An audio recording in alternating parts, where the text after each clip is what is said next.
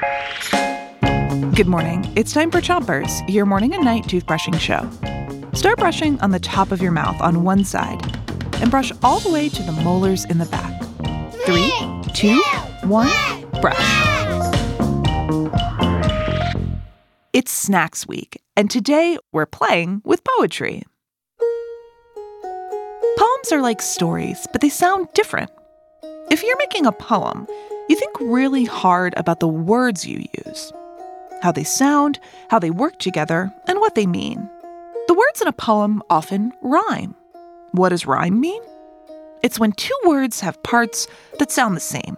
For example, cat rhymes with hat. That's because cat and hat both have the at sound.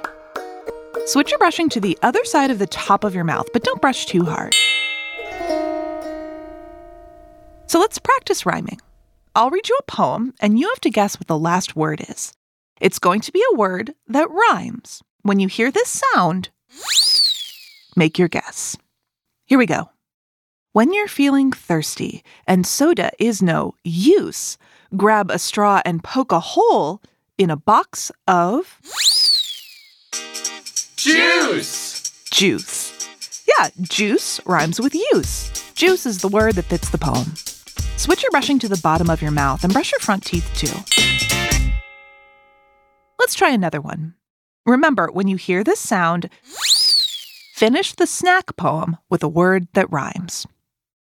I'm walking on an outdoor hike when my hunger needs a fix.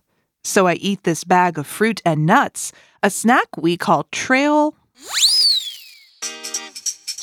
mix. Right, trail mix. Switch your brushing to the other side of the bottom of your mouth and keep brushing.